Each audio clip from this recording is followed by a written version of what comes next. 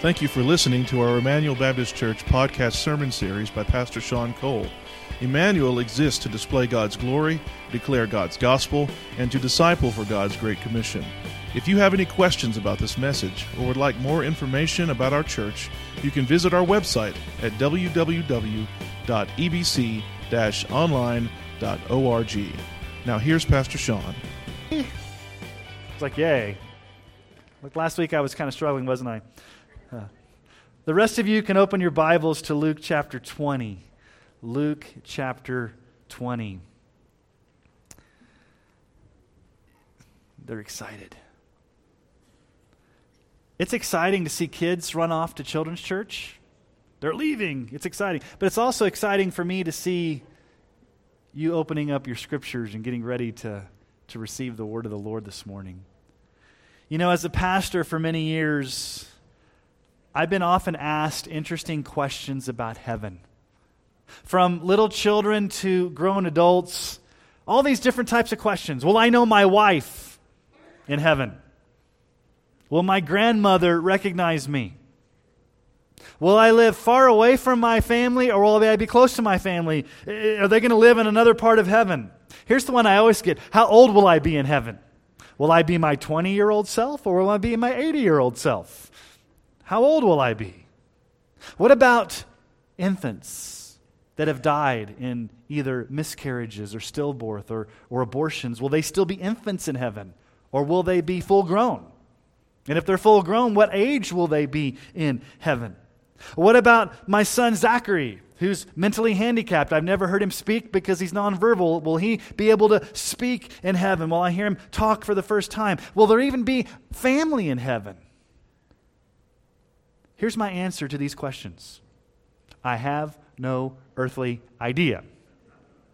But when we get to heaven, I'm sure we will find out. There's a lot that we don't know about heaven.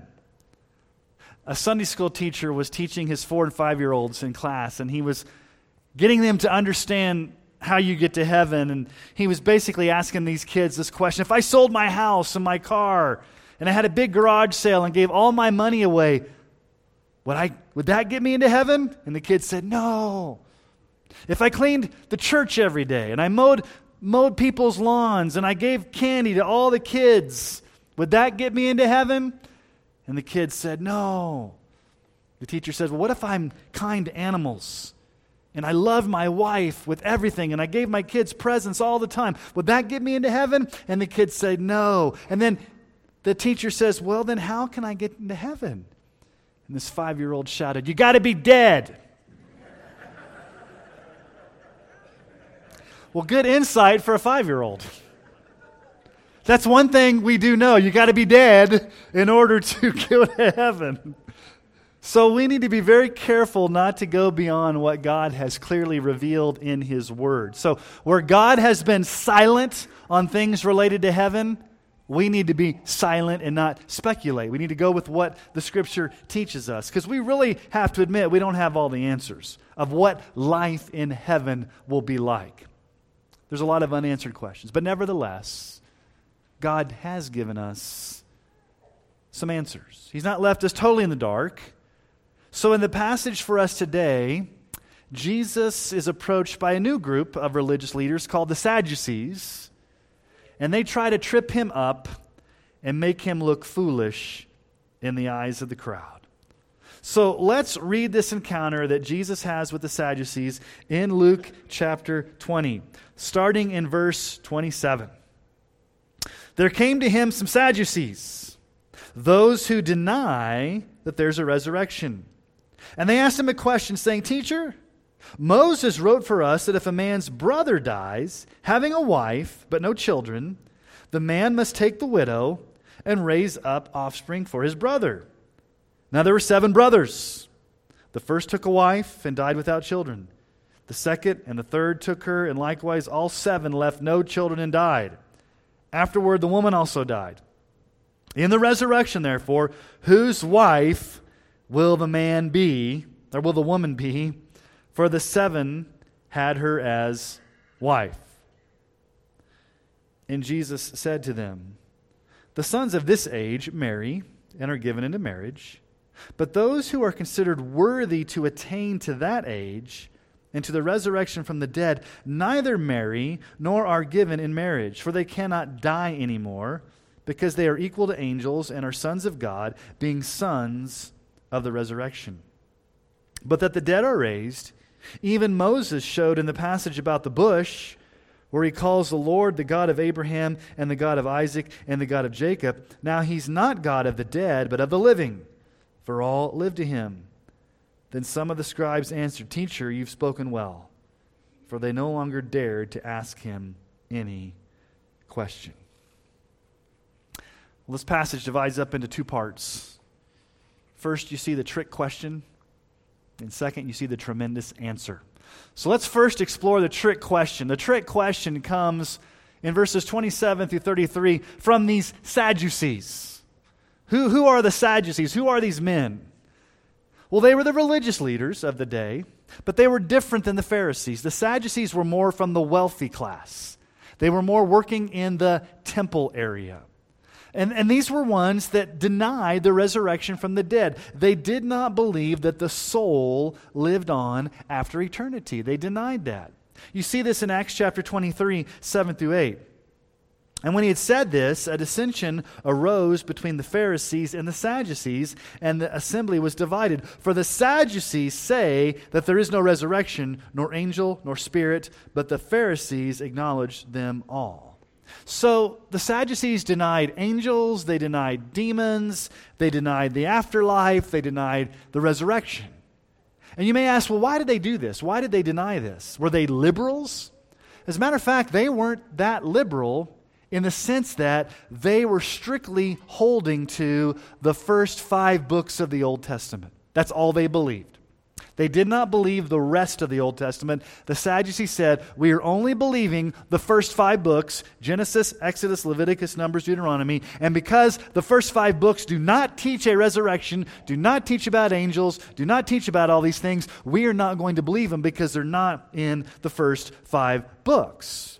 So in other words, they picked and chose what parts of the Bible they wanted to believe. Does that sound familiar to a lot of people do today? Picking and choosing.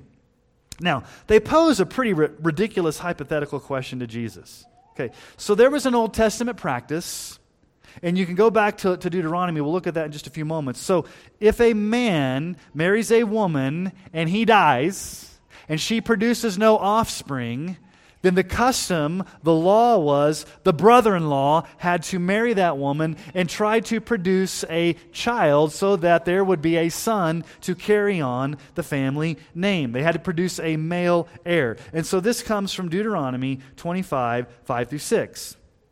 If brothers dwell together and one of them dies and has no son, the wife of the dead man shall not be married outside the family to a stranger. Her husband's brother, the brother-in-law, should go into her and take her as his wife and perform the duty of a husband's brother to her, and the first son whom she bears shall succeed to the name of his dead brother, that his name may not be blotted out of Israel. So this was a common Old Testament practice, but the Sadducees ask a very weird hypothetical question, kind of an outlandish question, highly improbable. What did they say? What happens if it happens 7 times? 7 times. 7 brothers, 7 brothers-in-law. Who's she going to be married to in heaven? How many pins can dance on the head of a needle? Or how many angels can dance on the head of all these crazy, weird speculations. Now, what was their purpose? Why were they asking this really weird hypothetical question? Well, they're trying to make the resurrection look ridiculous. They're trying to make it look foolish. They're trying to really make Jesus look foolish. Can you believe that he believes this? This seems kind of outlandish. They wanted Jesus to look foolish. So this is a trick question by men who did not even believe in the resurrection in the first place. So even if Jesus had given a proper answer, they still wouldn't have accepted it because they didn't even believe in the resurrection. So they're trying to trap him up. They're trying to trick him. They're trying to make him look stupid. And we need to remember, there will always be religious leaders, pastors, teachers, televangelists, podcasters, YouTubers.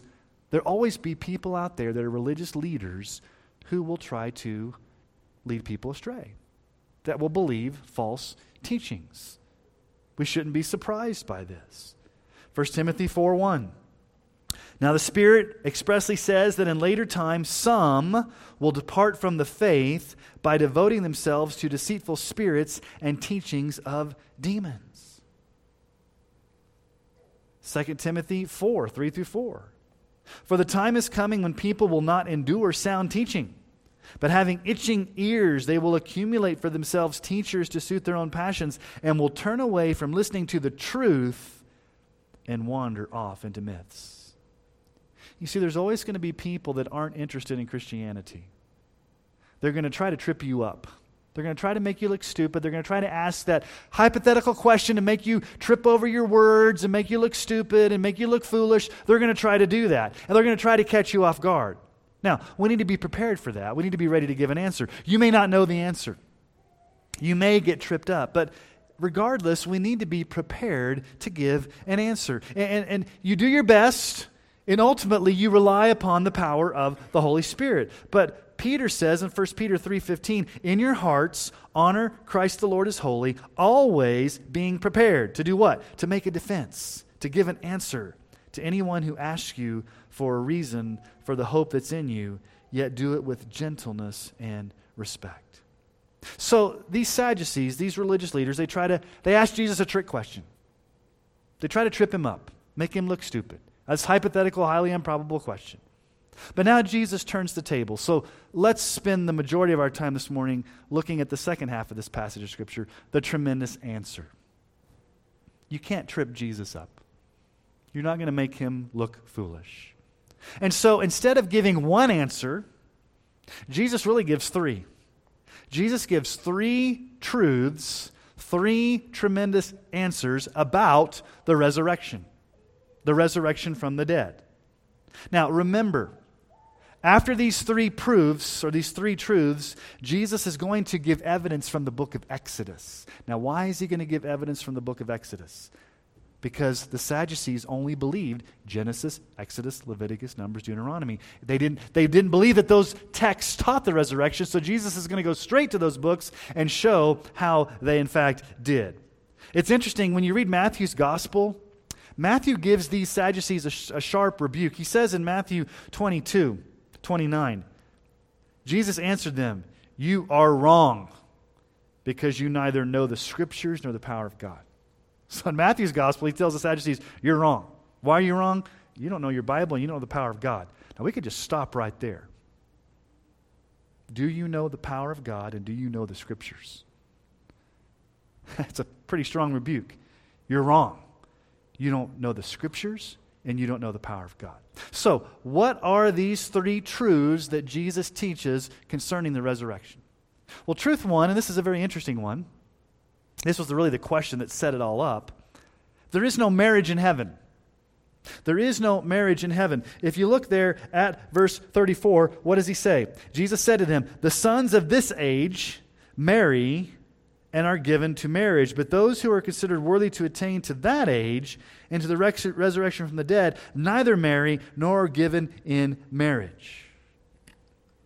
Now, marriage is an earthly covenant. It is an earthly, lifelong covenant between one man and one woman instituted by God. Jesus teaches this in Matthew 19:4-6. He answered, have you not read that he who created them from the beginning made them male and female, and said, therefore a man shall leave his father and his mother and hold fast to his wife, and the two shall become one flesh. So they're no longer two, but one flesh. What therefore God has joined together, let not man separate. So marriage is the most intimate, the most fundamental, the most foundational of all human relationships for life. But one of the main purposes of marriage is procreation. Is not just to enter into a loving relationship between a husband and wife, but the Bible is very clear that you want to bring children into the world that you can nurture, that you can love, that you can raise in the fear and admonition of the Lord. The family is the building block of society. But in heaven, let me just ask you a simple question. Will there be need for procreation in heaven? No. There will be no marriage in heaven. There will be no giving of marriage. Now, this may be a little unsettling to married couples. Have you thought about this? When I get to heaven, am I going to even know my spouse? Is my spouse going to know me? What's going to happen there? You know, a pastor told a story of a man that was struggling with this idea. He said, I really don't like this idea. And he comforted himself and says, well, I know God's going to not let me be married in heaven, but at least maybe God can he let us be roommates? Maybe we can be roommates in heaven. Maybe we can have the same mansion right next to each other, even though we're not married. Now, here's my personal opinion. I said earlier, don't go beyond what the Bible says. This is my preface this. This is Pastor Sean's personal opinion. It's speculation. I don't have a Bible verse to back this up. Okay, so I could be wrong. But here's what I think. This is just my personal opinion. Since marriage is such a unique and special and intimate earthly relationship where you love somebody and give your heart to that person, while in heaven you're no longer married, I do believe that there is a special connection between married couples that may be different than you will have with some person from Nigeria who's a believer in Jesus that you've never met. I think that there's going to be some type of connection in heaven even though you're not married. I could be wrong on that. Now, this may disappoint married couples here today. I'm not going to be married in heaven. But it could give great hope to singles. If you're single here this morning, this may give you great hope to think, listen, marriage is not the be-all, end-all. This world makes marriage the be-all, end-all, but in heaven, there's not going to be marriage. And it may give great hope to those that maybe have suffered from a broken marriage. You've had a broken marriage. You've had a marriage that's been disrupted, and maybe you've struggled with a marriage that has been broken. This may give you great hope to realize that, yes, here on earth, while marriage may be the be-all, end-all, it's not ultimate. In heaven, there is no marriage. There is no giving into marriage. Why? Because the church, all of us together, we are the bride of Christ. Ephesians 5. Husbands, love your wives as Christ loved the church and gave himself up for her, that he might sanctify her, having cleansed her by the washing of water with the word, so that he might present the church to himself in splendor, without spot or wrinkle or any such thing, that she, the church, might be holy and without blemish.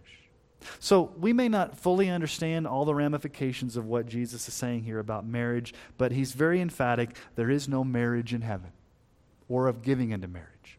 That's the first thing. He answers the question.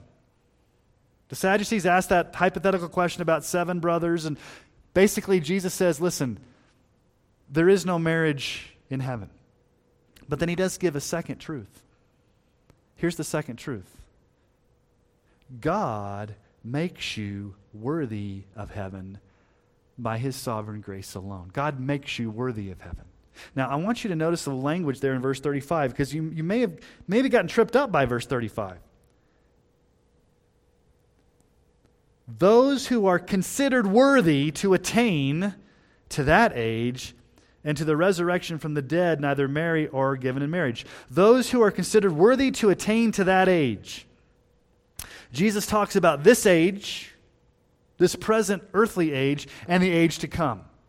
That final age, heaven.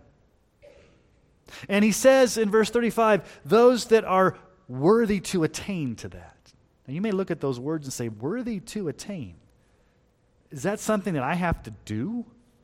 Do I have to attain heaven? Do I have to be worthy enough to earn heaven? Do I have to do something good enough to be in God's good graces to get heaven? How do I attain heaven? How am I made worthy? Well, the Greek grammar in this passage and the rest of the Bible will not allow that interpretation. This is what we call a divine passive verb. In other words, you don't make yourself worthy to attain. The way it's worded in the original language is God makes you worthy to attain. God's the one that makes you worthy. God's the one that grants you that access. God is the one that does it. Now, let's ask the question. You don't make yourself worthy to attain eternal life. You can't. You can't do anything good. You're not saved by works. You're saved by grace alone. God has to make you worthy to attain to heaven. But how does he do that? Well, notice what Jesus says. Did you catch the language that Jesus says? Look at verse 36. For they cannot die anymore because they're equal to angels and they are sons of God, being sons of the resurrection. Jesus uses this language of sonship. You're sons of God. You're sons of the resurrection. In other words, what Jesus is saying is, how do you become worthy to attain to the resurrection of the dead? How do you attain to this being worthy to be in heaven? It's when God adopts you as his child into his family by grace alone. You don't make yourself worthy to enter heaven. You don't adopt yourself into heaven or into God's family. God adopts you into his family. He makes us his children through Christ. So there's a lot of writings of Paul that talk about sonship or adoption or being children of God. Romans 8:14-17. For all who are led by the Spirit of God are sons of God. For you did not receive the spirit of slavery to fall back into fear, but you received the spirit of adoption as sons, to whom we cry, Abba, Father. The Spirit himself bears witness with our spirit that we are children of God. And if children, then heirs, heirs of God, and fellow heirs with Christ, provided we suffer with him in order that we may also be glorified with him. We are sons of God through adoption. Galatians 3:26. For in Christ Jesus you are all sons of God through faith. Ephesians 1:4-5. Even as he chose us in him before the foundation of the world, that we should be holy and blameless before him. In love he predestined us for adoption to himself as sons through Jesus Christ, according to the purpose of his will. Now you may be thinking to yourself, why does he use the word sons? Sons of God, sons of God, sons of God. Why doesn't he say sons and daughters of God? Well, in that ancient culture, daughters had no right to inherit property. Only the son would be the legal heir to the father's estate. It was actually legally forbidden for a woman to have that type of status. So Paul is making a radical statement here that all believers, both men and women, are sons of God. Now, as a woman, you may think, well, that sounds kind of weird. I want to be a daughter of God. Well, you're a daughter of God, but you're also a son of God.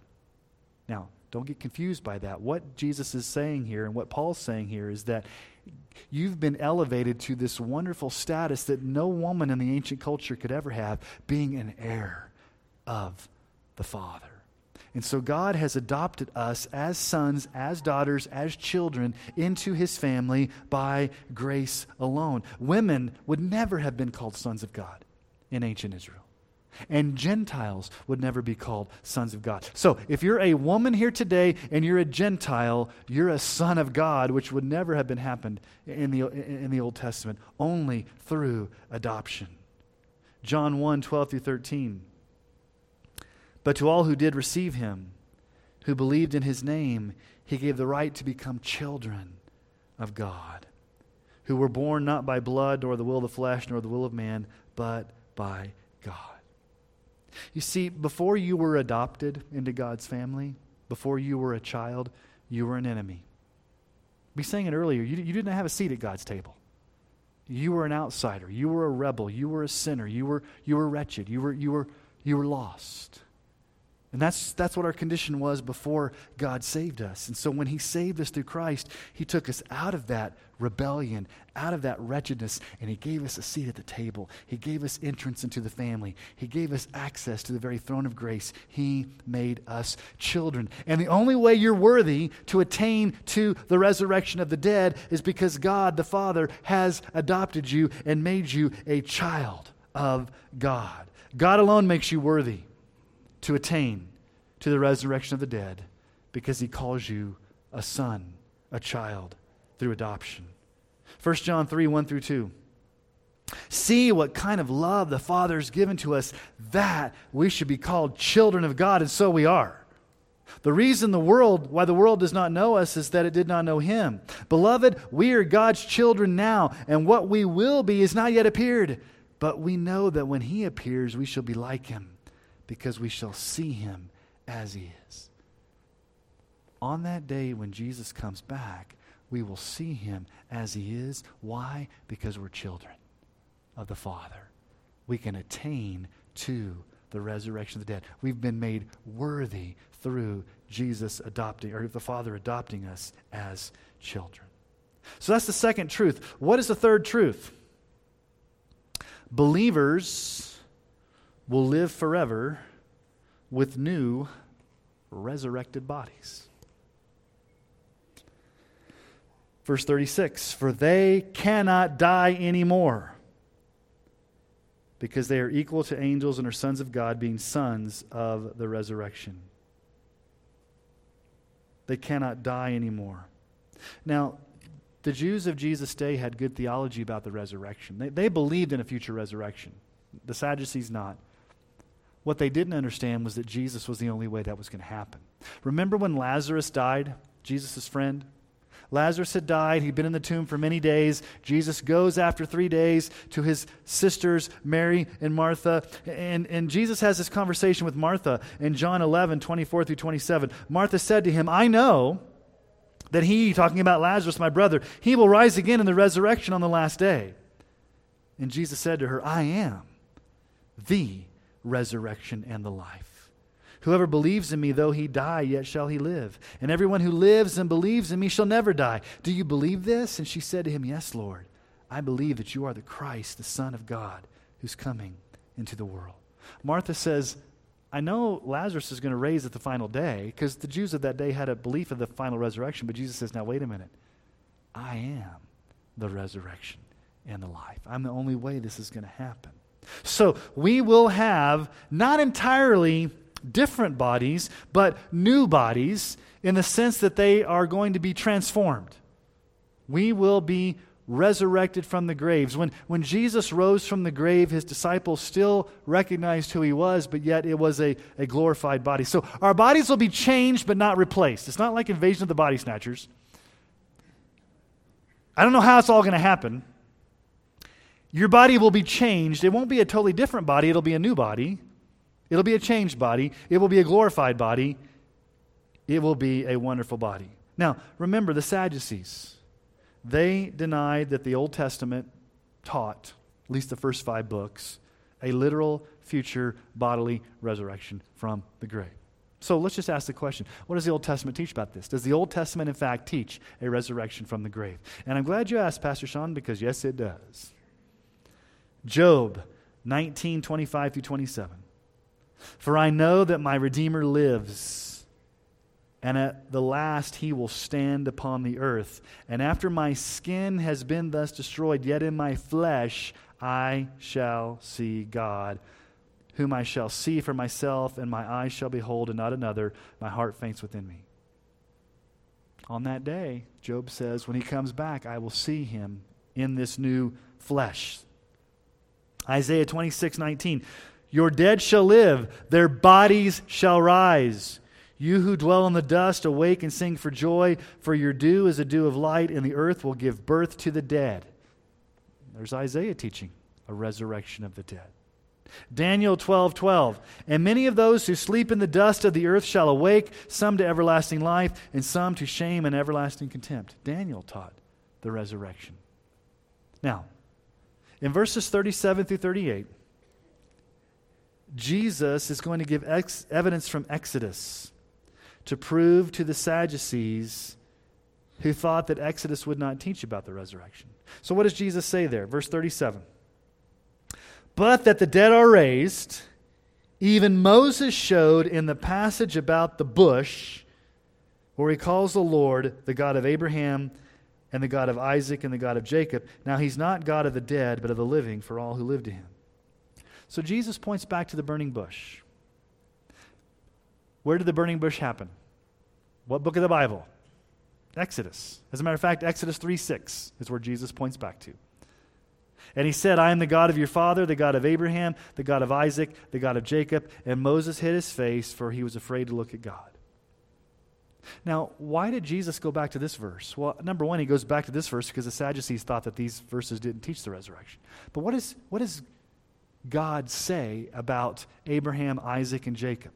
How long had Abraham, Isaac, and Jacob been dead by the time God appeared to Moses at the burning bush? Those guys have been dead for a long time. And what does God say? I am the God of Abraham, Isaac, and Jacob. Not I was the God of them. He says, I am their God. Now, what Jesus is doing here is he's saying that even God, speaking to Moses at the burning bush, said that although Abraham, Isaac, and Jacob had died, they're still alive. They're in heaven, just awaiting the resurrection. Because the Sadducees denied that there was any type of eternal life. And so Jesus goes right to Exodus to basically show these guys that, yes, even the founding fathers, Abraham, Isaac, and Jacob, they died, but they're living because God is their God, and they're in heaven now, and one day they will rise from the grave as well. So what does the New Testament teach about the resurrection? Well, Jesus says in John 5:25-29, truly I say to you, an hour is coming, and is now here, when the dead will hear the voice of the Son of God, and those who hear will live. For as the Father has life in himself, so he's granted the Son also to have life in himself. And he's given him authority to execute judgment because he is the Son of Man. Do not marvel at this, for an hour is coming when all who are in the tombs will hear his voice and come out. Those who have done good to the resurrection of life, those who have done evil to the resurrection of judgment.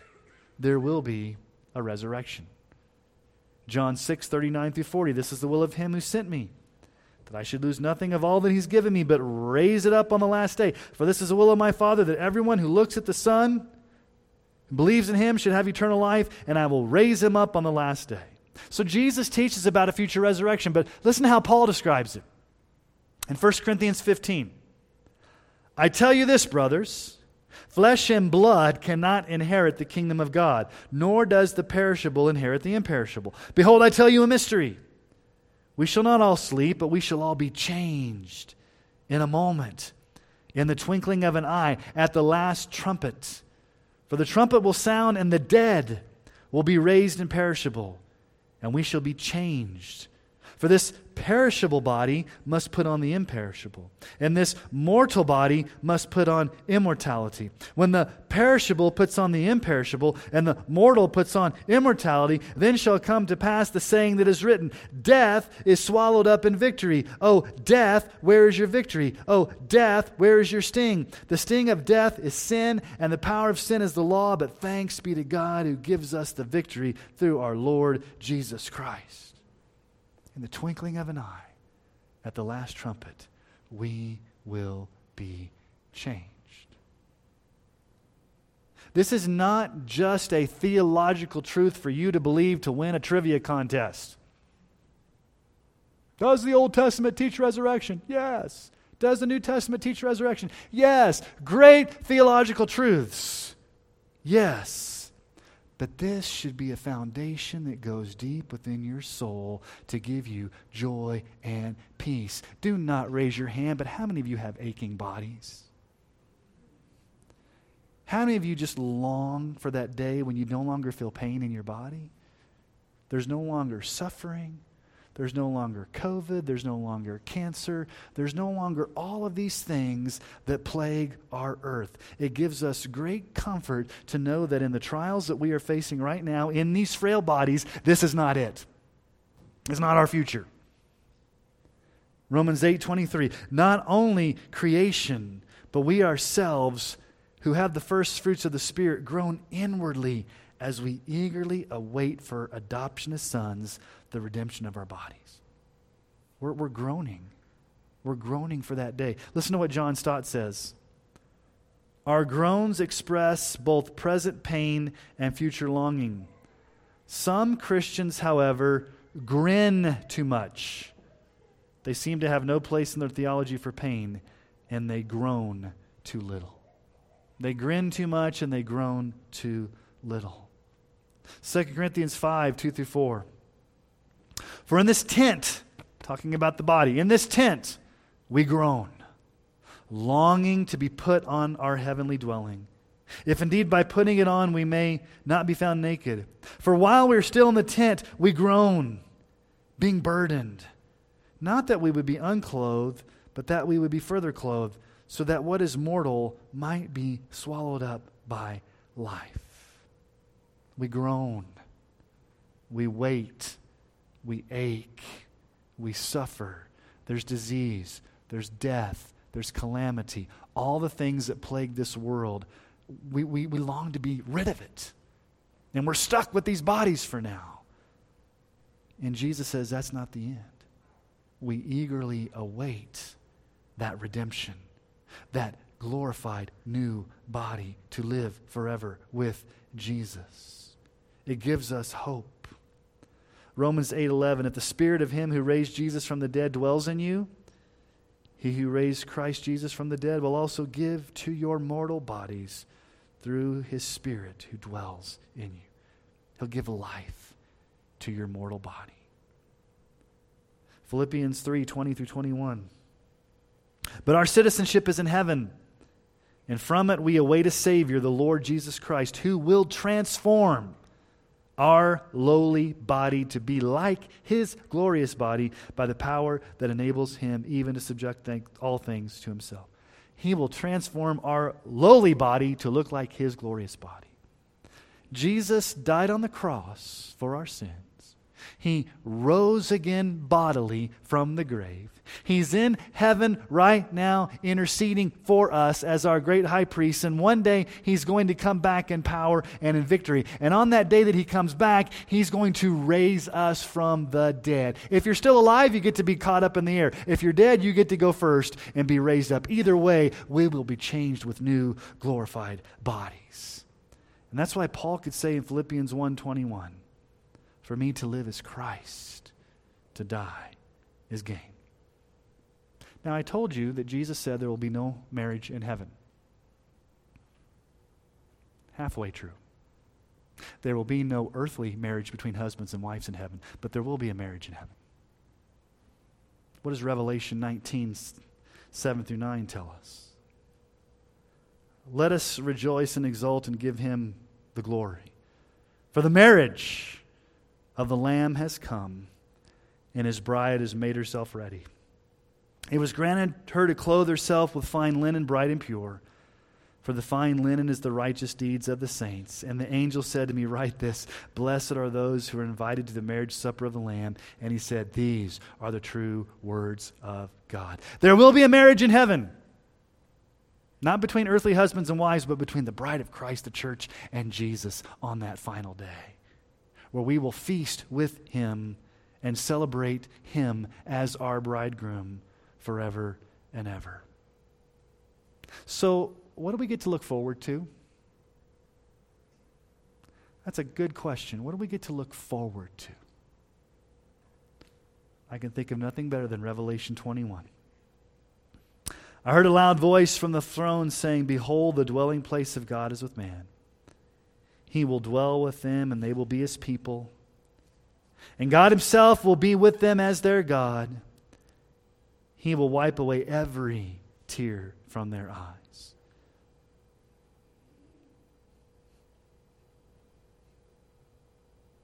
And death shall be no more.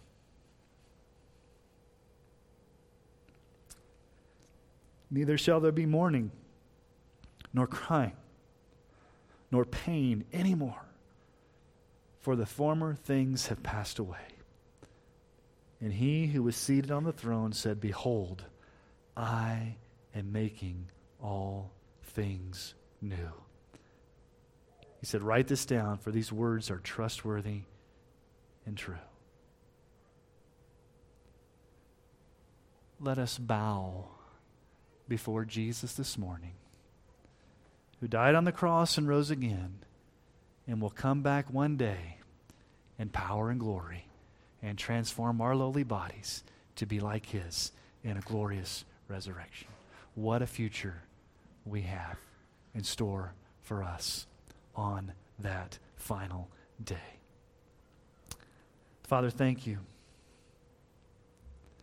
that You are our great and mighty God, that sent Jesus to be our great and mighty Savior. And Jesus, I'm thankful that You not only rose from the grave Yourself, but You We're the first fruits of what's going to happen to us. That on that final day when you come back, you will raise us to new life.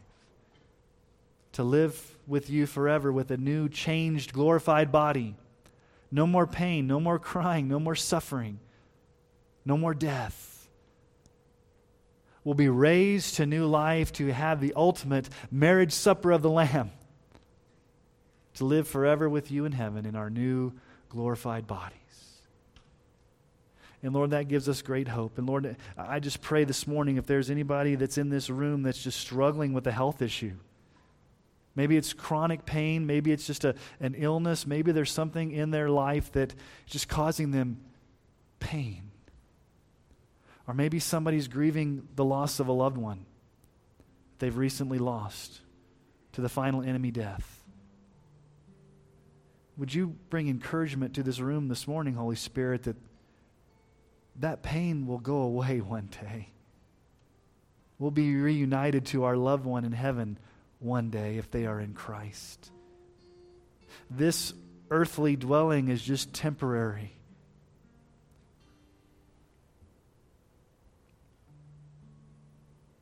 Lord, would you give hope to those that are hurting this morning? Give them hope of their future. Lord, I pray that if there's anybody in this room that doesn't know for sure that on that final day they're going to be in heaven, that today's the day that they repent of their sins and believe in Jesus Christ as their Lord and Savior. They would trust in Jesus alone to make sure that they know on that final day where they're going to go. And Lord, if they don't know, would they make it clear today? And maybe they need to ask some questions after the service or talk to someone. So Lord, we thank you for our future. A future of hope, a future of joy, a future of victory. When we get discouraged and depressed and bogged down with all the pain and trials here, help us to remember this is not it. We have a future. And it's in heaven with you, Jesus, is our ultimate prize. We love you, we honor you, and we thank you, Jesus, for being our great and risen Savior. And it's in your name that we pray these things. Amen and amen.